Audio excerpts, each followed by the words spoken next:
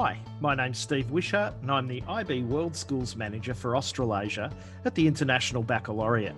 Welcome to our leadership series of podcasts. This series will explore some of the themes arising from the challenges faced by educators around the globe. In part one of this first episode on remote learning pros and cons, what do we maintain and what do we learn from, we will discuss the positives of remote learning for staff, students, parents and leaders. We are pleased to have Darlene Fisher, host of our Leadership Podcast series, Kevin House, Director of the Institute for Learning and Research at Dulwich College International, Nick Olchin, Deputy Head of Campus at United World College of Southeast Asia, and Frank Brasher, Head of School at Goldcrest International, as our panellists for this episode.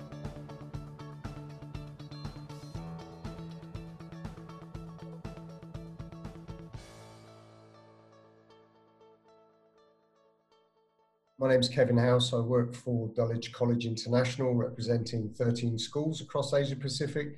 My role is with the Institute of Learning and Research, which I head up with a team here based in Singapore, and really excited to be talking about some of the innovations, some of the challenges, and some of the lessons learned over the last 7 or 8 months. Hi, I'm Nick Olchin. I'm the United World College of Southeast Asia, also in Singapore. I've been working with the IB for many years on various things, mainly TOK. Also delighted to be here to talk about remote learning and what's best for students. Hi, I'm Sita Murthy. I'm Director of Education of Silver Oaks International Schools in India. We are in 3 different states, 4 schools, a community of 5,000 students in all our 4 schools. Hello, I'm Frank Brasher. I am the head of school of Goldcrest International in Mumbai, India, and I've been an IB educator since 1994. Hi, I'm Darlene Fisher and the moderator to these leadership series of podcasts. And I've been involved with the IB for more than 20 years now in various guises, first as a teacher and eventually head of school, more recently as a facilitator and workshop leader for the IB Leadership Suite.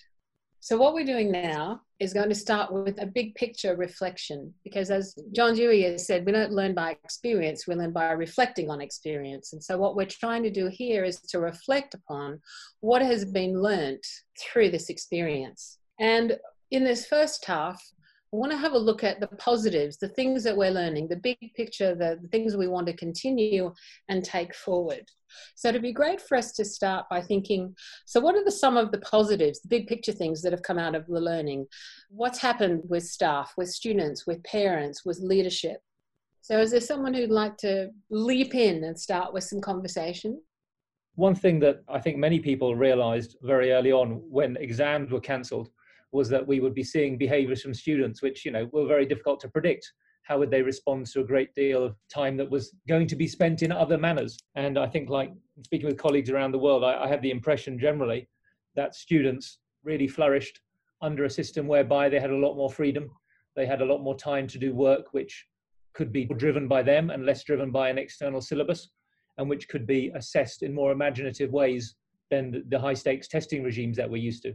Not so much of IB student in the diploma years, but younger down, where they knew they were coming back to school and where they really had probably an extra term's worth of great learning that they flourished under. And I had one colleague who said, I never thought students could produce work of this quality. So I thought that was a huge inspiration for teachers to be more ambitious for students and for our parents to see also work that the kids could be doing. I thought that was a really exciting, good, positive outcome of this difficult situation. Thank you, Nick. Frank? I think the issue is that when this first started, it came very suddenly, at least it did for us in India. Within about 1 or 2 days, we realized we'd have to move the school into a digital environment. So for us, there was really almost a triple issue, because not only did we have to switch into digital, we're in part of the city of Mumbai that does not in any way have a consistent network infrastructure or even electrical grid. We have power cuts in this part where my school is located, where most of my students were. Plus, many of our staff members are challenged with technology, to be honest, and the use of this. So we did a very quick seminar for the staff. And what happened is really a staff just jumped into it. And I must be honest, it was impressive to me just to see how the staff sort of pulled themselves up and sort of got this thing moving. And one of the best takeaways from the process was there were staff members who you didn't realize had certain abilities. And there were certain staff members who you never thought of had any leadership capacity or any capacity for pedagogical change. And they were sort of leading this. And we also found that the online, using an online Zoom, or we use Google Meet, actually allowed us to actually have more frequent meetings. So for us, in an administrative point of view, the early 2 or 3 week process of moving the school and changing the timetable to meet all this was facilitated by the fact that we could actually have meetings with the various stakeholders or groups of teachers at all different times. We also had to deal with things that we never thought we would have to consider, because we had teachers who now were staying home all day and now had to attend with household duties or children duties because they didn't have, they didn't have the support. They would normally be in work all day. And maybe there was a nanny or someone else at home or something, and then they had to actually deal with issues like this. And so we had to sort of arrange a timetable that would actually meet the needs of our teachers. Yes. In a sense, the concerns of teachers actually started to play an early role in this.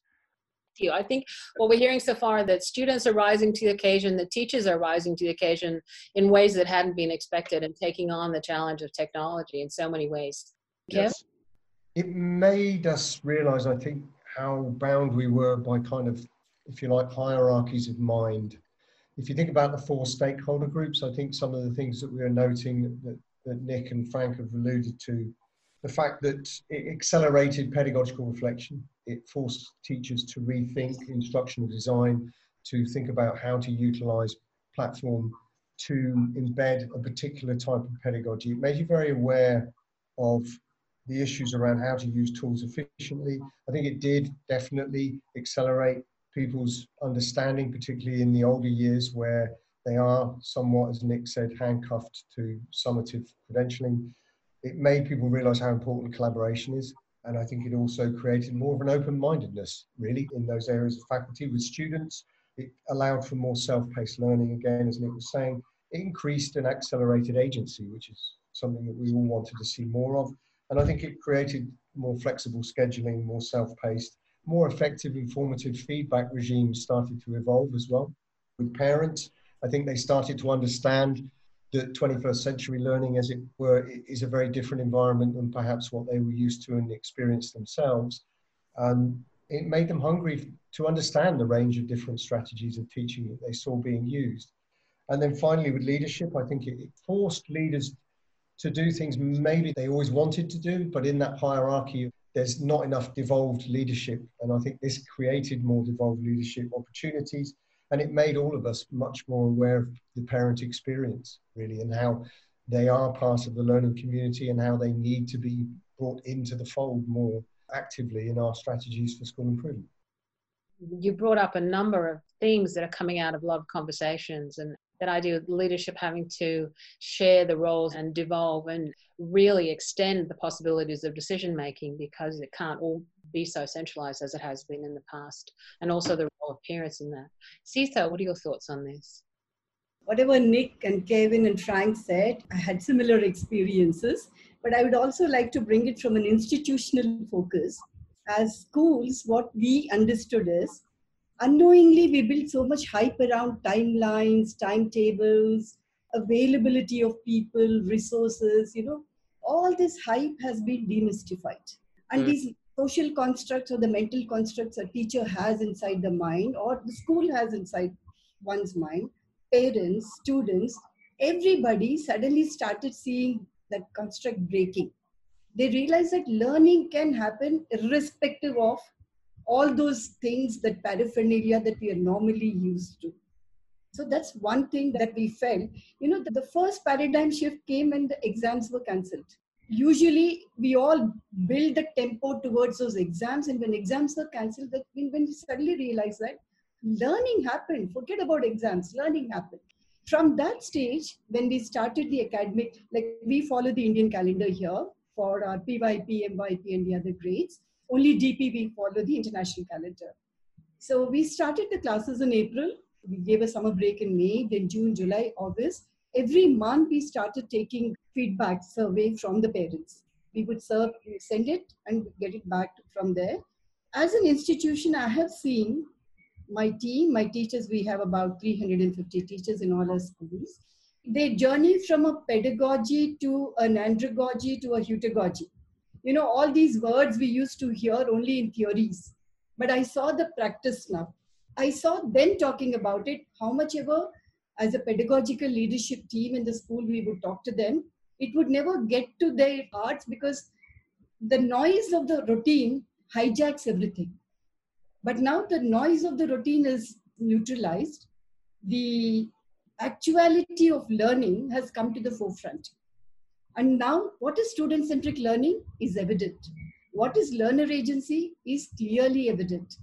And what is heutagogy, which is self-determined learning? You have these students as captive audience.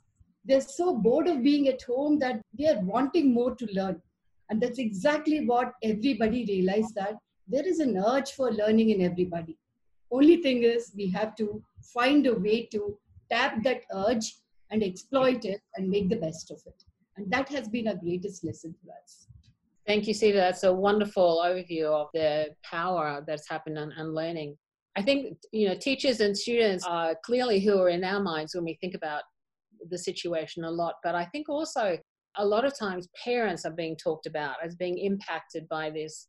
Sometimes they're at home looking after their primary, middle, high school students. Sometimes they're just seeing a great deal more of what learning is going on or what learning looks like for their students. Are there themes that you're seeing in your schools or groups of schools that are coming across with differences you might make with relationships with parents in the future? We've started looking at a parent academy.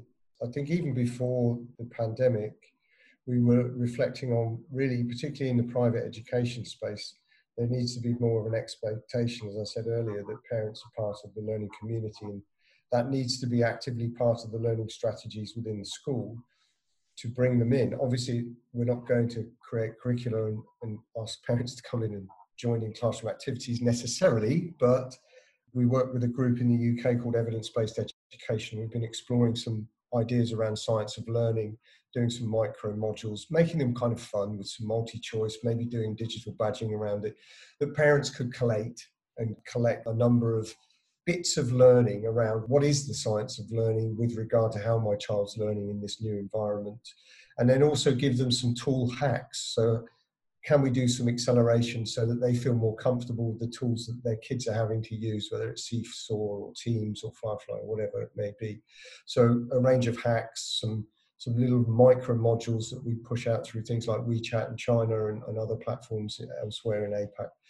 Those things to just try and bring parents in more, because obviously in a private space, this is also to some degree put us in a situation where it's the emperor's new clothes, because the parents are going, hold on a minute, I'd pay rather high fees. And in some cases, as we all know as leaders, they're saying, I'm not sure I'm getting value for money. Nick? The flip side of Kevin's point is that some parents are dissatisfied with remote learning. Others are just realizing how complex the art of teaching is. Yes. And that they sat down and they understand how to, solve an equation, but somehow they can't explain it to their child because they explained it and the child didn't get it. And they've just realized the nuance and the subtlety and the relationship piece.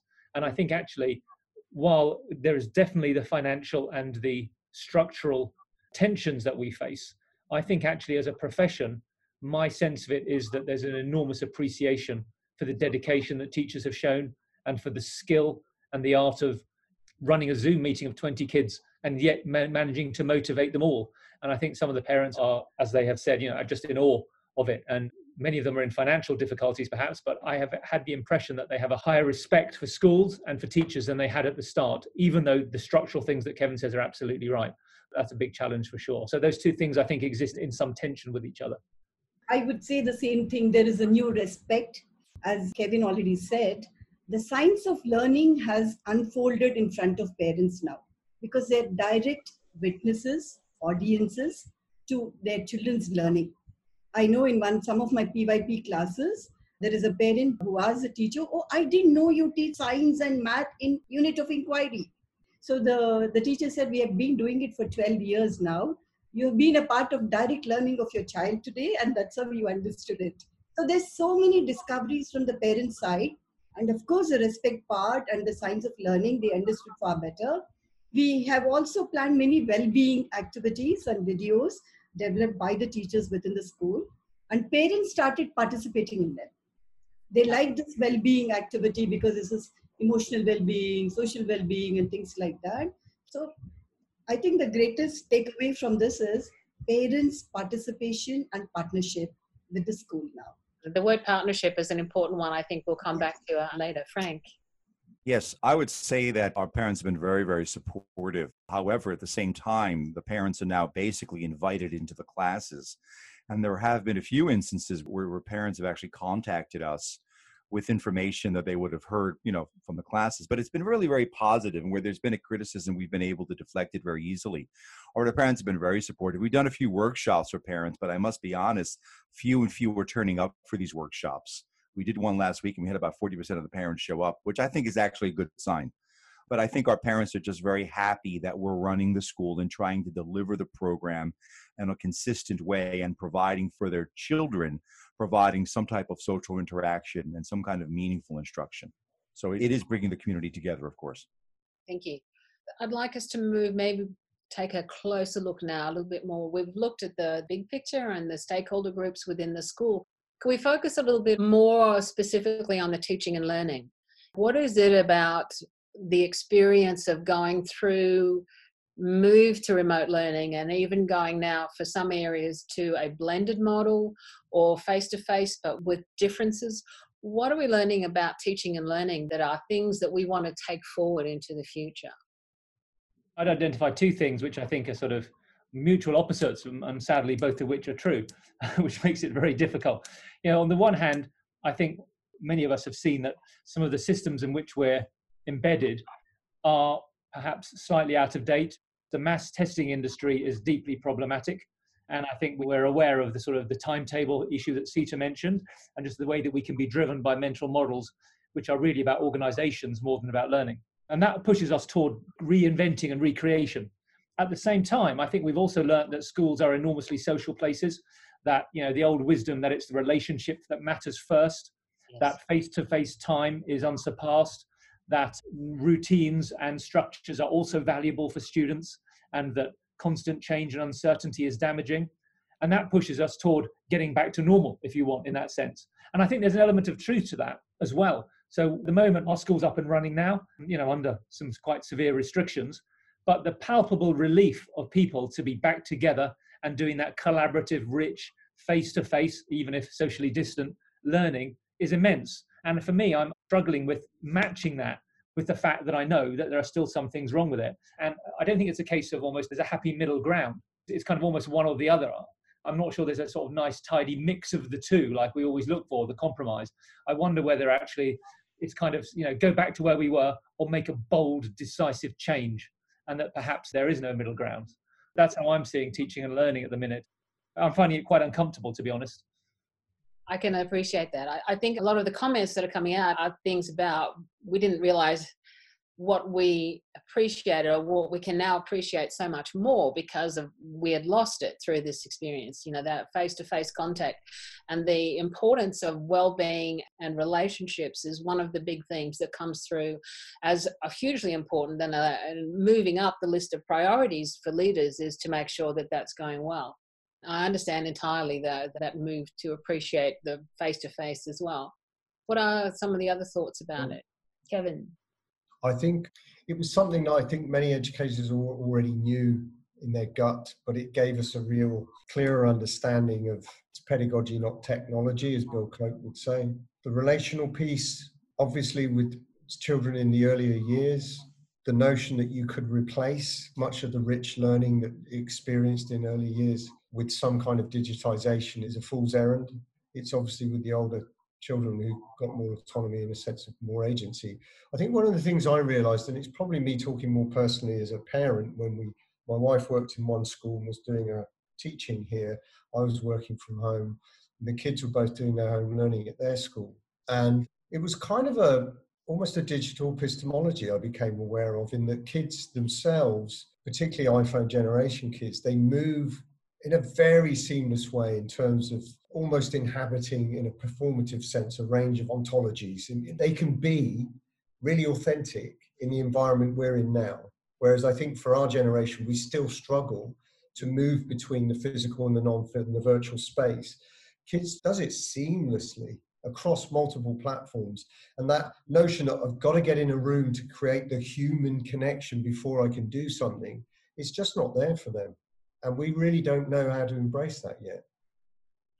Very interesting comment. I think it's highlighting the fact that teachers have been pushed to take on technology and move into that world so much more than they were before. But the students are already there in so many ways, and trying to bring the best of that out to enable the teachers who are perhaps less involved in it to take the best of learning forward into the future is going to be an interesting challenge, and helping the students, enabling the students to use the best of their epistemology, as you call it. And really interesting perspective. Kevin, can I follow up there? Just that's a really interesting comment you made, and I know exactly what you mean, and I see the same in my children, and they're doing it on multiple platforms at the same time quite frequently. And I take your point about them being in different spaces. I'm interested to know what you think about them learning in different spaces, because I've seen genuine, authentic engagement online between my kids. I haven't seen it when they're struggling with a new idea or when they're trying to learn so much. I've seen it when they're playing games or just socializing, and they've got an ease that I envy. But I'm interested if you've seen it around specific learning, because I haven't seen that, honestly, so much. What do you think? I guess for me, it's more where they want to reinforce an area or skill. It's the way in which they have an ease of using real basic research skills to pull content from various environments. So if a teacher maybe delivers a certain, I don't know, some aspect of, let's say, algebraic mathematics, and they don't quite get it in the way that it's being unpacked or the modeling that's being provided by the teacher, they seem quite comfortable to go off into the cloud and pull on various other presentations of the same sort of content until they find an approach that seems to resonate with them all. Again, it's not a silver bullet by no means. And I think the relational, a deep emotional attachment to a particular teacher and the passion of that particular teacher has an enormous impact on learning, and that will never disappear. But I think it's the idea that they can and will pull content from different areas, particularly in some of the more, let's say, mechanical skill areas, that they don't really feel, why should I be in a class laboring with a group of friends where I could be doing more authentic collaborative learning over something that I could literally just pull and watch of YouTube. So I think they're just a bit more aware of how they can pull different things from different areas. And maybe our generation is not quite caught up with that. Thank you. Just a last chance to talk quickly about something that might have come up through teaching and learning. Sita and Frank. There are two things I can mention. One is that our grades 6, 7, and 8 students specifically adapted to this change and to some extent even thrived in the change. They enjoyed a more project-based instruction, and they enjoyed the camaraderie of speaking together in meetings. And the meetings that I had with them were the most meaningful I actually had with these students. Second was in teaching and learning, specifically with the older students, it did cause teachers to reevaluate their concepts of assessment. Yes. And it did force teachers to move more towards skill-based instruction, and it did make teachers have to resort to more student-centered learning, in which, the students were really doing a great bit of it on their own, and the instructions were really concentrated, as opposed to a teaching each and everything scenario, which unfortunately was very rampant in my school before that. So they were our two biggest takeaways, which were, I think, improvements for teaching and learning. Absolutely, and clearly going to be a focus for ongoing. So, Darlene, I would talk about the approaches to learning. So this package of ATLs, they're so omnipresent in PYP and MYP, and to a large extent in DP2. We have become adventurous, courageous completely. We parked aside the prescribed topics for that age level, completely put them in the backseat, brought in from biomimicry to dark matter to dark energy to everything. But what we made important was the approaches to learning. So we created websites. Entire month of July, we called it Project July. And we constantly reminded the students that this is about your critical thinking, this is about your reflection. And how did we manage the social skills? We created breakout sessions every day and gave the Socratic dialogues as a theme to it, engaging in what is dark matter, what is dark energy, and why should we vote, because we had student government elections at that time. So while teacher is one emotional aspect to associate with the classroom, the learning, the content, which excites them, I was reading Ken Robinson, in one of his books, he defines the difference between learning, education, and school. And children are so ready to learn that sometimes the educational framework may hamper learning. So we experimented only approaches to learning. And I think it has been a great takeaway for teachers. It's been a paradigm shift because all said and done, how much ever IB training or school training we give, that Asian context or that cultural context of teacher is the center of the classroom has been suddenly demystified, and they realize that through ATLs, a large amount of learning can happen. So for us, that has been a great takeaway. That's a fabulous way to finish this first podcast, I think, was talking about the huge change that's happening in the awareness that all of you have spoken about the awareness of and the rethinking of what's really important about learning and how to do it differently. So thank you so much for your ideas with those big picture thinking about what are the challenges, what are the good things that we're taking away from this experience, both in the community as a whole, but also in the very focused attention to teaching and learning. Thank you to our panelists for sharing your experiences with remote learning and what you believe can be taken forward into the future. Subscribe to our podcast so you'll never miss an episode. Be sure to check out more episodes of IB Voices on Spotify and Apple Podcast. Stay tuned for part 2 of this episode as we delve deeper into remote learning and its implications on the school community.